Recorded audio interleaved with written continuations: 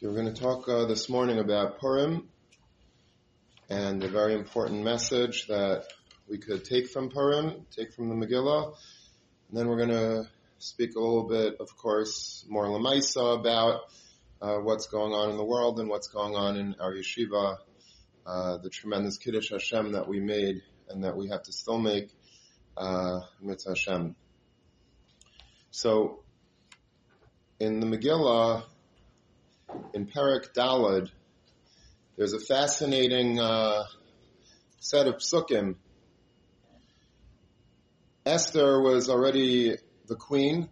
She was married to Achashverosh, and she was also, according to some, married at the same time to Mordechai.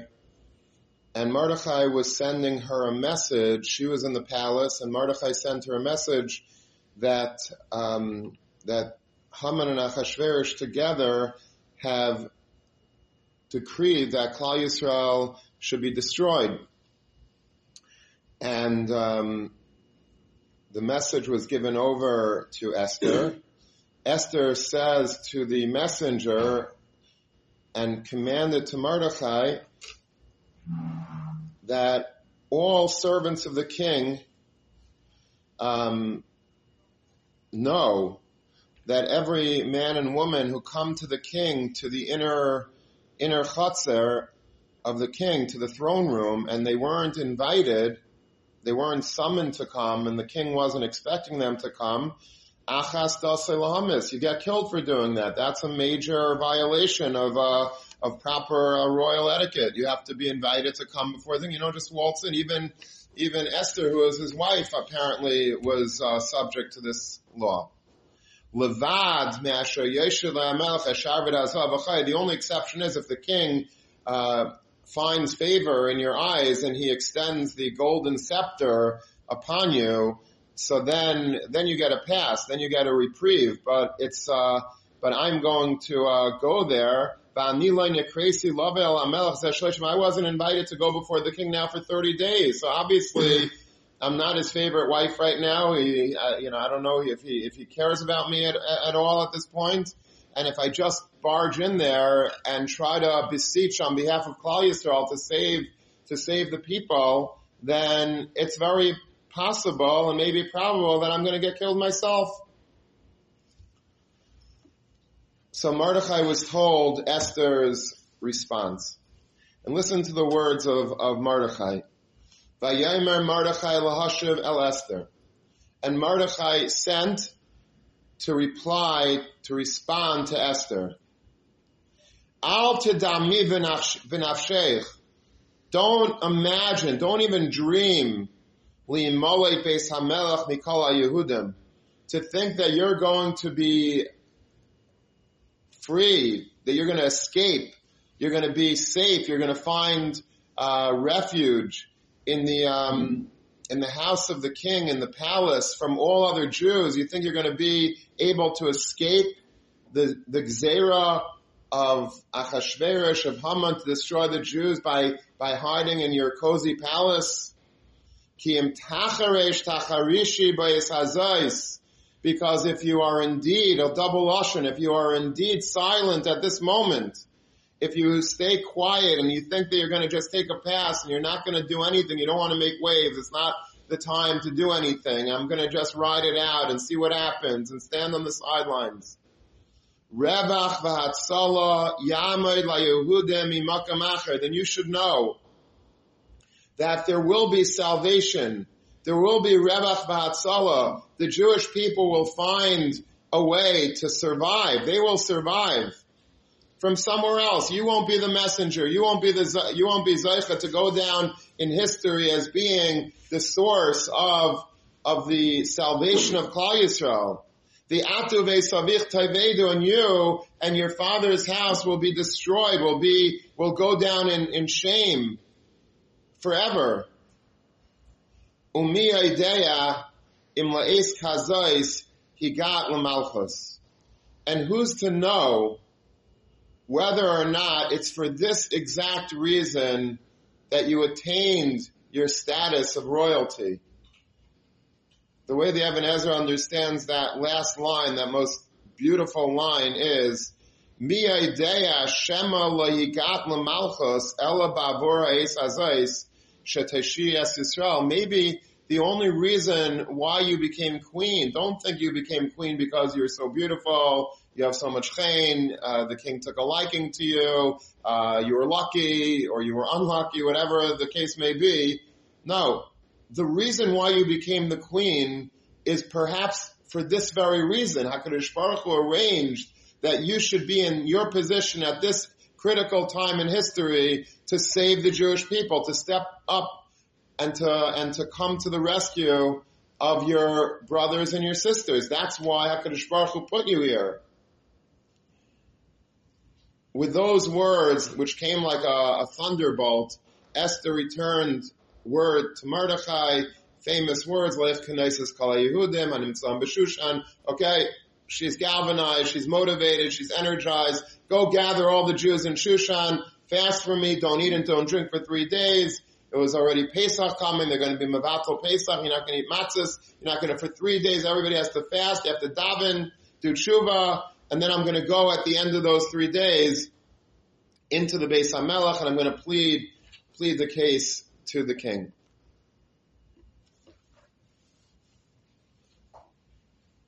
There's a beautiful Pachad Yitzchak on these psukim. Rav Hutner, all his svarim are exquisitely beautiful and brilliant, but I think many people like his Mamarim on Purim the best, and I think the reason for that is because they're short. If you know the Pachad Yitzchak, many of his Mamarim throughout all the Yom Tovim and Shabbos, they're quite long, and he writes in a very beautiful, poetic way, but it's sometimes not such an easy read. If you're not used to it, it takes a long time, and you have to get through it, and it's a binyan, so there might be like 25 different paragraphs, and you have to sort of hold cup the whole way through and string it all together, and it's it's an avodah to work through some of the paragraphs. Some of them are shorter. In Purim, it was what he said over by the Purim Tish, so I don't think anyone had these Zitzfleisch to sit drunk and to listen to long mamarim. So many of them are very short, like brilliant little insights, little ha'aras, and it's a thinner volume. Somebody took it off the shelf. I wanted to look at it before the shmooze. Somebody that has good taste in yeshiva was using it already. But, so I'm resorting to my memory, which is never a good thing, to remember what the Pachad Yitzchak said. But it's something along this line. First of all, he says, on this pasuk, when Mordechai says to Esther, Al tidamim v'nafshech, don't imagine, don't fadimyin yourself to believe for a second that you can escape from the king's royal, from the Jewish people's plight, and you'll be cozy in your little bubble, and we're all going to get killed. Don't think that way. That's not the way it goes, because if you're silent, then Klal Yisrael is going to survive, but you're not. So Rav Hutner asks, why is Mordechai making such an ugly accusation against Esther? She never said that she wants to hide from the wrath of the king against the Jews, and try to like sort of slip away from the Jewish people and not have to get killed like everybody else. That's a very major indictment against Esther. If that's true, if that was actually what she was thinking, that's not a nice accusation. I wouldn't want to be accused of you're sitting, you're hiding and letting everybody else get killed.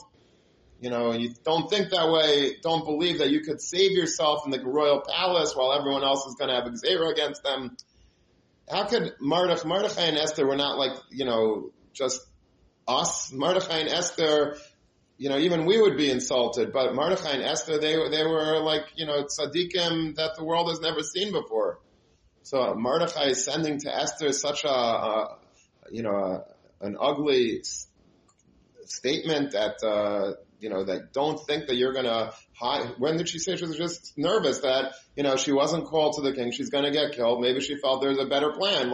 She never said that she didn't want to do something. That she was looking to slip away from the Jewish people. She just said that it's not I don't know what to do. It's not smart. It's not prudent. But why would he say that? So Rav Hutner says That's not what Mordechai meant. Mordechai didn't mean that, don't think that you're going to survive and we're all going to perish.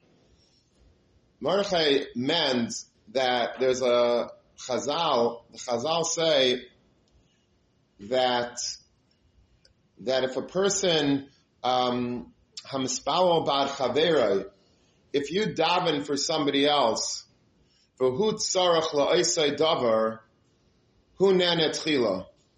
If you daven, let's say there are two women and both of them cannot have children. Both of them are married for many years and they have not had children. So if one of them davens, if let's say Sarah davens for Rivka, that Rivka should have a child, and Sarah herself needs to daven for herself to not have a child. But she's davening for Rivka that she should have a child in spite of the fact that she needs the same thing. So Sarah is going to be answered first, or she's going to be answered very quickly. Why? Because I have the opportunity to daven for myself, and obviously everybody is very concerned about themselves, but I'm giving that tefillah that I could daven for myself, and obviously I'll daven for myself also. It doesn't mean I can't daven for myself, but if I'm giving up a precious tefillah that I could have used for myself, and I'm being minadib it to Rivka, I'm dedicating it, I'm devoting it to her, so then that has a tremendous impact in Shamayim. When you need something yourself, now it's so urgent for you to have a baby, but instead of me asking for a baby for myself, I'm asking that somebody else should have a baby. That rocks the universe. HaKadosh Baruch Hu is very moved by that. So your tefillas are much more powerful when you're davening for somebody else and you yourself need that very tefillah, but you're giving it up to somebody else. That's a tremendous mailan tefillah. That gives your tefillah like a turbocharge that it couldn't have normally. If I daven for myself, that's human. If I need to daven for myself, but I'm davening for you, that's like an amazing tefillah, and as a schus of that, you yourself will be answered. Your tefillos will be more chashuv. So Rav Hutner says that Mordechai was basically telling Esther, listen, Klal Yisrael is in an Eis Tzara, and we all have to do something. We have to daven. We have to storm the heavens to change this edict against us. We got to do something. Al tedami ben nafshech li'malei beis hamelech mikol Yehudim, and don't think when you're davening for us, meaning I know that you care about us, and I know that you're concerned, and I know you're going to daven for us. But you should know in your tefillas, when you're davening, have in mind that you yourself are going to die. It's not just that we're going to die, but you're safe in the royal palace. You're the queen. You have a carte blanche. You're going to be able to survive this while everybody else dies. No. You're also on the hook. You're also part of the Gezeirah. They're going to get to you also. So when you're davening for Klal Yisrael, I want your tefillos to be so powerful, and that's only going to happen if you realize that you, you also need a Yeshua, Esther. You also need a Yeshua. So when you're davening for us and we're davening for you, we have to have in mind that we're all in this Gezeirah together. And therefore, don't think that you're safe in the palace. Obviously, Esther wasn't thinking that in terms of a general policy that she thinks she's better than the Jews. She has a VIP status and she's going to escape. But when you're davening, you have to appreciate that you're also in this Gezeirah. And now when you're davening for others, even though you need it yourself, you need a Yeshua yourself, your tefillos are going to be so much more powerful. It's just a vard on that pasuk, not a vard. That's the emes, the gepshat in that pasuk. But the pasuk at the end is, to me, the most moving. When he says to Esther, "Umi idea im la'es kazay sigas lamalchus." How do you know that you didn't arrive at your position of power for this very moment? This is our moment. This is the moment that we have to do what we have to do. And if we don't do it, if we fail to rise to the occasion when Hashem gives us that chance, Mordechai says to Esther, Atu beis abich tavedu, you're going to go down in infamy. Your name and your father's name, your grandfather, all the way up to Shaul HaMelech, who Esther descends from, it's going to tarnish your good name, your reputation, your history, your ancestry, because you failed to answer the call at the critical time that you had that opportunity to save Klal Yisrael. Whenever I learn that pasuk, I'm reminded of a story that I wrote up. It's a speech that was given. It's in Great Jewish Speeches on page 46. And it's a story about Rav Shimon Schwab. And we always speak about Rav Schwab. Rav Schwab was from Germany, and he learned in the Mir and Telz in Europe. And then he escaped the Nazis miraculously. He came to America. He became the Rav in Baltimore. Later on, he would become the Rav in Kaladas Yeshurun in Washington Heights, the leader of the German Jewish community there, and very eloquent, powerful, impactful spokesperson for Klal Yisrael. He would speak at many of the Aguda conventions at the Siyam HaShas, and he spoke a beautiful, accented English, but his words were always thought out and eloquent, and his hashkafas were of a very major significance on the American shores. So during the war years, during the Holocaust, so when Rav Schwab was the Rav of the She'eris Israel Shul in Baltimore, Maryland, he was asked by one of the leaders of the effort to save Jews from the Holocaust. They were still able to apparently send money there, get Jews out. He was asked by Rav Avram Kalmanovitz, who was a pre-war Rav of Mir. He had eventually established the Mir Yeshiva in Brooklyn. So he asked Rav Schwab to make a speech and make an appeal to raise desperately needed funds on behalf of this life-saving movement. So Rav Schwab gives the following speech. "This is the most important speech of my life," he began. "Now is hardly the time to live our lives as if everything is perfectly normal. We take freedom for granted. Our European brothers and sisters cannot. Therefore, we have to be truly generous and ask more of ourselves than ever before. We cannot pretend to be poor, downtrodden people when so many others are living in horrific poverty and fear." As Rabbi Schwab described the perilous situation facing European Jews, his congregants resolved to do everything possible to help them. They were not wealthy, but they gave whatever they could and more. Many of the women donated their personal jewelry to aid the rescue effort. Then Rav Schwab rose to announce his own contribution. "I am just a poor refugee myself, having arrived here not too long ago from Germany. I do not have many resources, but I do have one treasure that I cherish above everything else. A Sefer Torah that was entrusted to me after the Nazis closed my shul in Germany. There are only 3 instances in which one is permitted to sell a Sefer Torah. One of these is when someone's life is in danger. Certainly, the situation that we face today is a matter of atzalas nefashos. Therefore, I am offering this personal treasure for sale as my contribution to the rescue efforts." One of the trustees of the shul purchased the Sefer Torah for $1,000, a very large sum in those days. However, instead of keeping the Sefer Torah, he placed it in the Aron HaKodesh to be used by the congregation. This donation helped the congregation raise the very considerable total of $10,000 to rescue Polish Jews. That was the most important speech of Rav Schwab's life. That's what he considered his most important speech ever. And I think that that's really what Mordechai is telling Esther when he's saying to her, "Umi idea im la'es kazai sigas l'malchus." Why are we so fortunate to be in America? Was it a matter of our birthright? Is this our country of origin that we, and it's a given that we have the freedoms that people in the other parts of the world don't? Is that because, they're unlucky and we're lucky that we're American citizens? We have a passport with a seal of the United States of America on it and they don't? why did Hashem put us here? Did He put us here to eat sushi and pizza and Coca-Cola all day? Is that why HaKadosh Baruch Hu gave us the blessings that we have? The answer is no. HaKadosh Baruch Hu didn't give us those blessings in order to use them for ourselves. Obviously, we shouldn't not enjoy the bounty that HaKadosh Baruch Hu gives us. We should, and we have to thank Him every day, 100 times, 1,000,000 times a day for all of the luxuries that we're fortunate to have.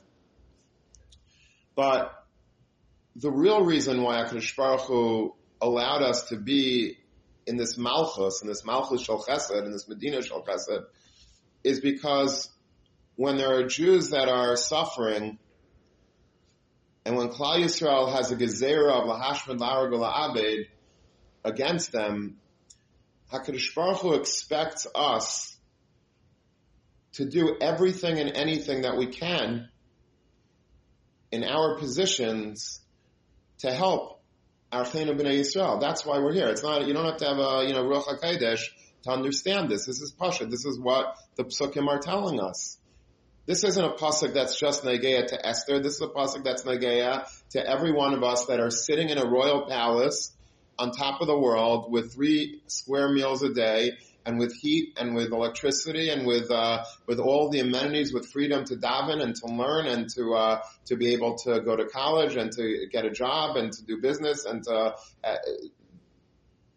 we're living in the Beis HaMalchus and we're looking out of our window at a world that is currently in a state of crisis that we haven't seen since Rav Schwab made his speech in the 1930s, 1940s. And we have to ask ourselves Mordechai's question. Are we thinking for a second that we could escape in our royal palace? Li'malei Beis HaMelech Mikol HaYehudim. Do we think that we're special, that we're privileged, and that we could use our positions of being free and being unaffected or untargeted, let's say, and use that as a way of saying, Shalom alei nafshi, I'm good. Thank God, I'm safe here in America. I have everything I need. And I'll just shut the windows, shut the trisim, in Eretz Yisrael they have those trisim that come down, those the shutters. I'll shut the shutters, make it nice and dark in my room in the palace, and pretend that the world is normal, the world is fine. But these psukim in Megillas Esther are screaming in our ears. Al tadami benafshech, don't ever think that. Li'malei Beis HaMelech Mikol HaYehudim, that you could cut yourself off from Klal Yisrael, from that one organism which is Klal Yisrael. If there's a gezerah against one yid in the world, it's against all of us. And al chaskam v'kam, if there's a gezerah against thousands and tens of thousands and maybe hundreds of thousands of yidden in other countries in the world, then we have to do something about it. We have to galvanize ourselves. We have to go lech k'naises kol HaYehudim. We have to do what Esther did when she realized the truth that Mordechai was telling her. I can't sit in the royal palace and do nothing. I have to get up and I have to do more. I have to do more and more and more until every yid is safe and taken care of and properly placed in the right home and with the right foods and the right nutrition and the right security and the right safety. We don't have the opportunity. We don't have the luxury of pretending that the world is fine because my world is fine. That's not what a yid could do. Maybe other people could do that in the world because they don't feel affected by a distant cousin in some far-off country. But these aren't distant cousins. These are our brothers and our sisters mamish. These are people that, have emunah and bitachon that we can only dream of having. These are people that are living, probably even before this happened, in very dire poverty, and now it didn't get better, it got 1,000,000 times worse. These are people that are trying to flee for their life with bombs raining down on them. It's a very hard thing for us to understand. And we're so, maybe we see too many of these images that we get desensitized from it already, but it's very hard for us here in America to even imagine what they're going through.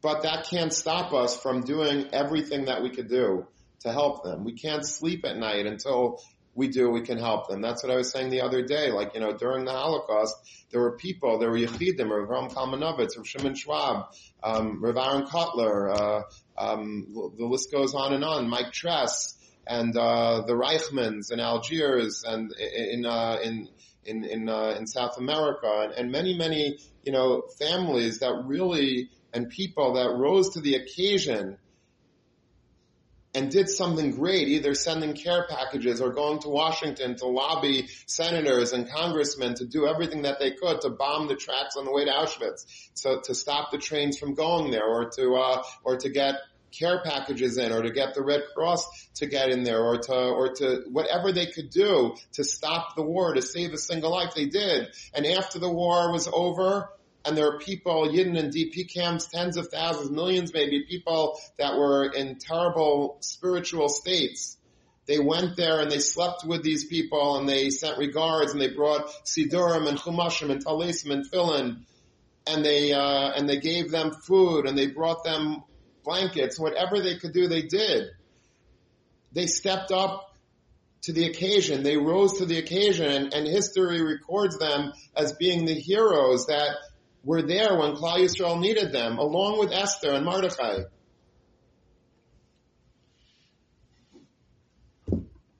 And we're in exactly that same predicament today as we speak. As Esther and Mordechai were, and as Rav Schwab was, and now here is our generation. And we had a generation, and my generation, your generation, we couldn't have it better. Couldn't have it better. Pizza and ice cream and hamburgers and hot dogs, barbecues and camp and yeshiva. Life is great. And we had a few hiccups along the road, a few bumps, but for the most part, life was pretty darn good. It was good. Now life is not so good. We're faced with a crisis, a humanitarian crisis that the world has never seen since World War II. There are 2 million people at least that have left Ukraine to go to neighboring countries. And many of those 2 million people, a nice percentage, are Jewish. And they're trying to get out. That's one part of the problem. That they're stuck in the country, they're besieged in many of the cities now by Russia, or there are bombs that are dropped on these corridors to get them out, and they can't get out anymore. And they're trying to rent buses, these buses, to put Jews in and to get them out of the country. They cost anywhere from $50,000 a bus to maybe $120,000 a bus, because these bus drivers are literally meiser nefesh to risk their lives to get the bus through all of these war-torn areas. So we have to get buses. We have to hire drivers of the buses. We have to get the Jews on the buses. We have to get their families on the bus. We have to allow them to take what they need and put them on the bottom of the bus, let's say, and then get them out. That's a major complex issue that the leaders in Ukraine, the Jewish leaders, are dealing with as we speak, how to do that.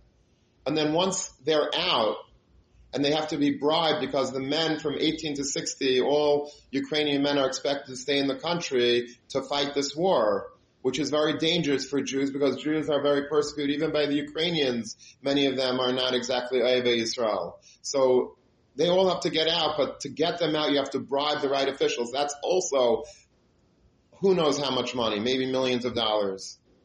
And then once they're out, and many of them, Baruch Hashem, are already out, but if you see the conditions that they're living in, they have no food, they have no money, they have no clothes, they have no diapers, they have no Similac, they have no Sidurim, they have no Chumashim, they have no Talsim film. They left literally b'chaiser kaya, with everything missing. Their lives were, this is going on. I'm not describing the Holocaust. I'm describing Yidden today. And history is going to ask us, what were we doing? These few days, hopefully the war will be over by Purim, Mitzvah Hashem. But let's say it stretches out, or let's say it's over today. What did we do? What are we doing to answer this call? Did we think, are we missing this understanding that the Pachid Yitzchak says that the tefillah should really be that we're in this boat also? Are we looking at it, look, I'll daven for them, but they're there and I'm here? No. I'll Tidame b'nafshech li'mal beis melech. You have to understand that v'hu tzarech leisei davar. You also need a Yeshua. We're all in this together. And I'll tell you something else, not just because we're one entity, but because if this Russian war machine does conquer Ukraine, it's moving on. It's going to move on to other Eastern European countries. And when it gathers enough steam, if nobody stops them, it's going to plow through Europe and it's going to get to America. And I'm telling you, it sounds ridiculous, but these are how world wars start.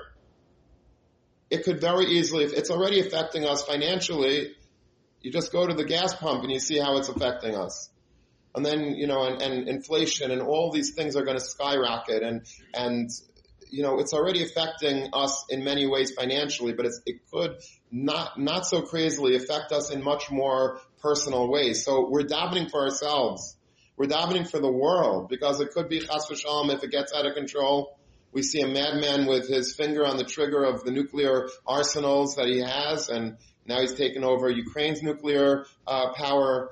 And he's not afraid to bomb nuclear power plants. It just shows you the degree of craziness, of madness that this man has. And if he's cornered and he sees that the whole world is against him, God knows what he could do. It's a personal crisis also. Don't kid yourself. And I'm not trying to make you have nightmares, but it's not much different than what Mordechai was telling Esther, that you have to understand when you're davening for yourself as well. If we're quiet at this time, then other people will answer the call. Other people will step to the plate to save Klal Yisrael.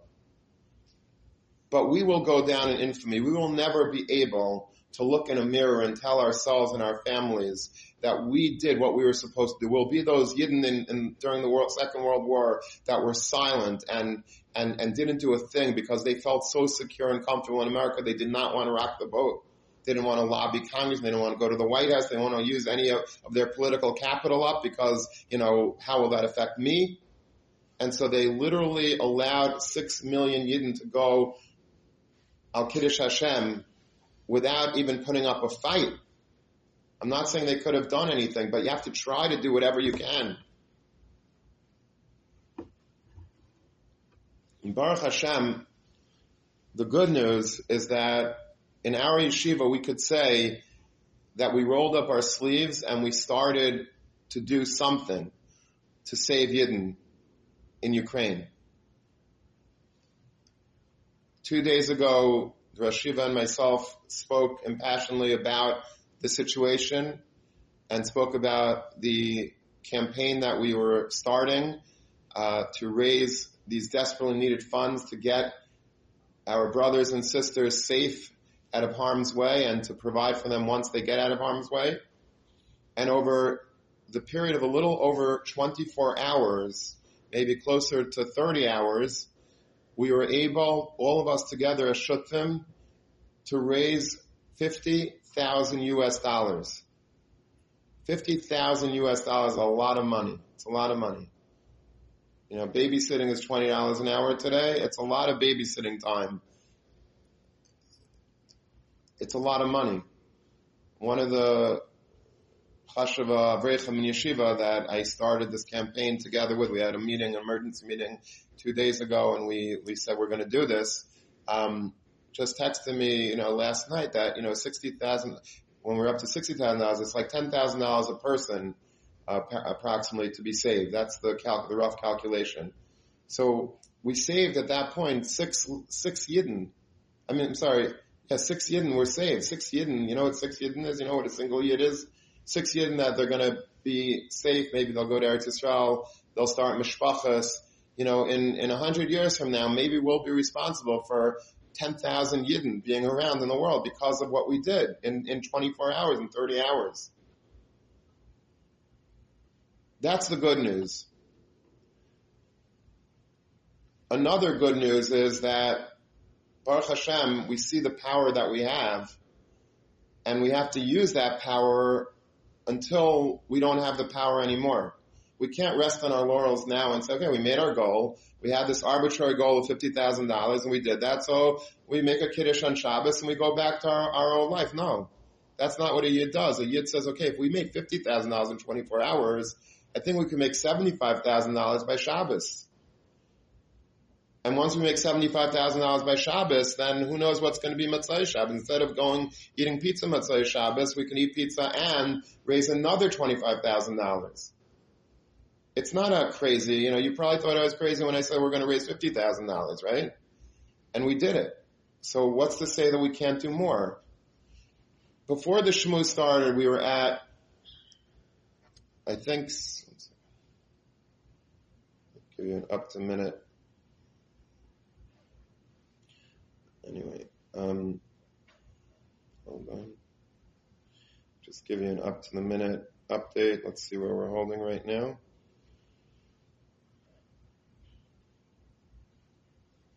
Second, sorry.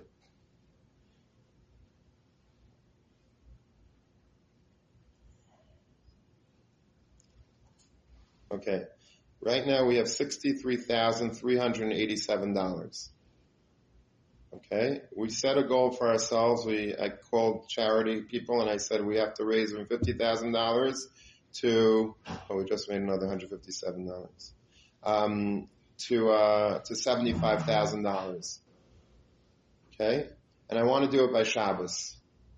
It's not so much money. From $63,000 to $75,000, is about, what is that, $11,000? $11,000, give or take. $11,000 is really divided by 2 because it's all doubled. So that's about $5,500. $5,500 is not a lot of money today. Each of us know somebody. Think about it.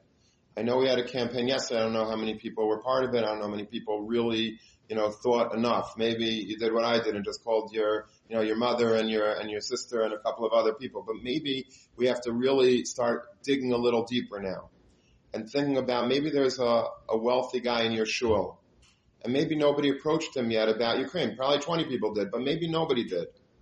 Maybe there is somebody that lives in your neighborhood or somebody, a friend of yours, somebody that from Israel, from camp or whatever, that instead of just putting it on your status, you can actually do what I did the whole last night, and I was sending individual WhatsApp text messages to all of my friends, to all of the people that I know that I think could help, together just the poster, the flyer, and then a link and maybe a personal message.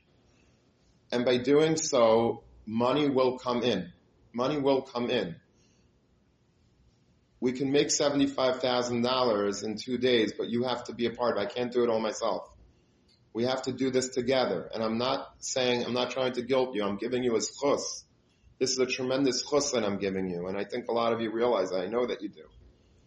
That you could take part in such a thing. You could be proud. On the Aguda's website, just to give you an interesting statistic, because I'm up all night just doing nothing but thinking about this, and we're tied for first place on the Aguda. The Aguda has teams. That's how charity sites operate, right? You make your own team like we did, and then there's many teams. There could be a whole Flatbush, a whole city of Flatbush together, a whole Lakewood, a whole Cleveland, a whole Chicago, okay? And they're all raising a lot of money. The Aguda broke last night $10 million in this campaign.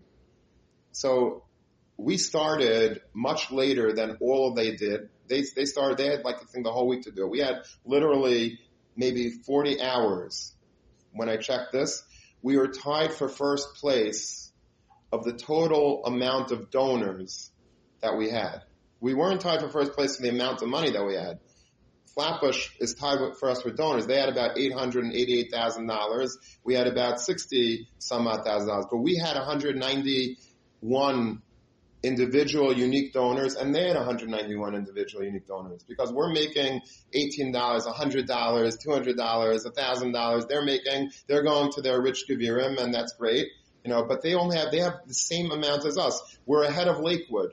The whole Lakewood, they had these big asifas just for this campaign with thousands of people packed into a room. Little Lander College for Men has more individual unique donors than the whole city of Iraq Kodesh of Lakewood.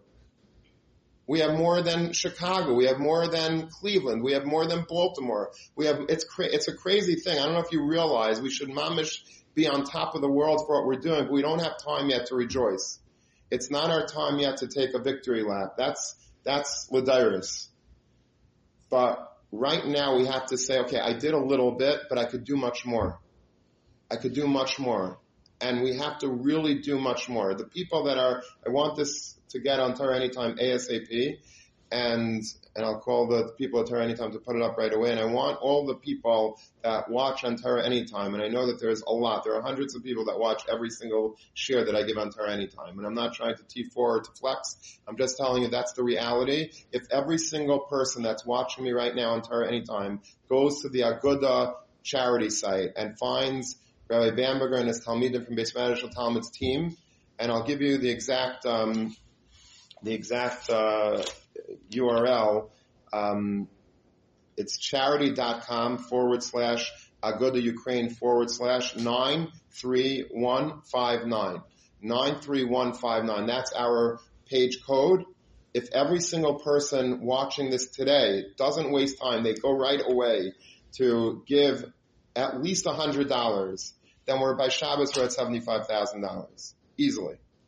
They give $18, we're probably by that number, but I want everybody today to try to raise at least another $100. At least. If you could raise more, harei zeh meshubach. But let's really, I'm talking to each and every, don't think I'm talking to the guy next to you. I'm talking to you and to you and to you. We need to do this. And if it means that you have to give up a little time today that you were supposed to study, or you're supposed to, do your laundry, or you're supposed to play ball, I'm sorry, but that's what we have to do. That's our little war effort that we have to do. Think and do. If you can't find it, then borrow the money. But you gotta make sure to get this money to us ASAP, because the people right now are expecting it. They need it. Eineim shel aniyim nesuos lemikra Megillah. The eyes of the poor people look towards us to provide for them right now at this moment in time. Shabbos is about to come there. They need food for Shabbos. They need chalas. They need kugel. I was telling, I have a friend of my sister who I grew up with. So she lives in Eretz Yisrael, in a city there, and she's a psychologist or a psychiatrist, and she was sent by United Hatzalah to go and give psychotherapy to the people coming out that needed it. Imagine you have no life, you have no home, your family is ripped apart, who knows what people are going through traumatically, and she was supposed to come there and sit down like a mensch and give them therapy. So there's a picture of her wearing the United Hatzalah, orange, coat. And she, with all of her master's degree in psychology degree, psychiatry degree, whatever it is she has, she's standing over by a table in some really, war-torn or soon-to-be war-torn area, chas v'shalom, in Moldova, if I'm pronouncing that right, and she's peeling potatoes, because that's what she could do. This is a week ago. There was a busload, or I think thousands of people that were coming, even that were expected to come in. It was 3 hours before Shabbos, and there was no food for them really. So they got tons of potatoes, they got tons of vegetables, and this very, chashava, she was peeling potatoes, and she's talking into the camera saying that she thought she was coming to give psychotherapy. It turns out she was coming to make potato kugel. But I was so moved, I right away gave a nice donation to United Hatzalah. This is and we're going into another Shabbos now. The same people needed food last Shabbos, needed this Shabbos, but there's probably maybe, 50,000 more Yidden that need to make Shabbos this week in Moldova or whatever it's called. And that is the situation on the ground. Baruch Hashem, we're not there, we're here, but that should haunt us that we're here. I'd rather, in a sense, be peeling potatoes over there and knowing that I'm helping somebody than to sit here and play basketball today. So if we can't peel potatoes for Yidden in Ukraine and the Sredei Pleta, the people that got away from Ukraine, then we have to do what we could do, and we do it so easy. It's so easy for us. Call your grandmother, ask her for a check. Ask her for a credit card and say, I'm putting $500 on your credit card, and you'll be happy that I did it. Just do it. Don't think about it so much. Don't stand on front. Trust me, I just send text messages to 50 people that I'm probably burning my bridges with. They're probably not going to be friends with me ever again. But I don't care. It's more important that I have a chance that maybe 10% of those people will not be mad at me and they'll send a donation into Yeshiva's fund, then I have no friends left in the world. That's fine.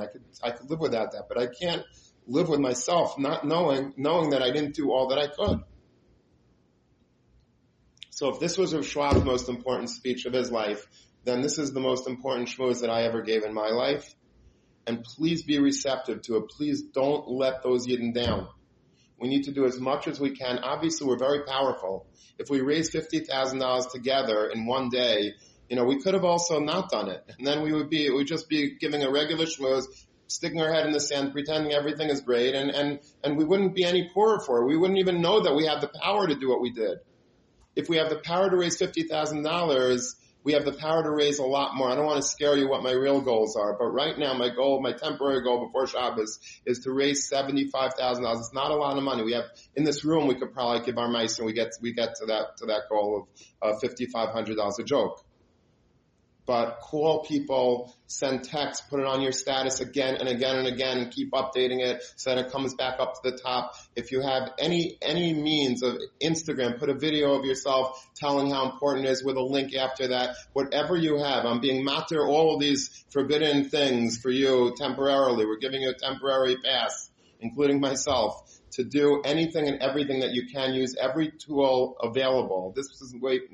Maybe this is why HaKadosh Baruch Hu really created the internet for this moment and Instagram and all the tumah is in order for this point. Maybe it's going to be, if we use our smartphone for once for the greatest thing that we could use it for, maybe it'll be mechaper for all the things that we did bad with it.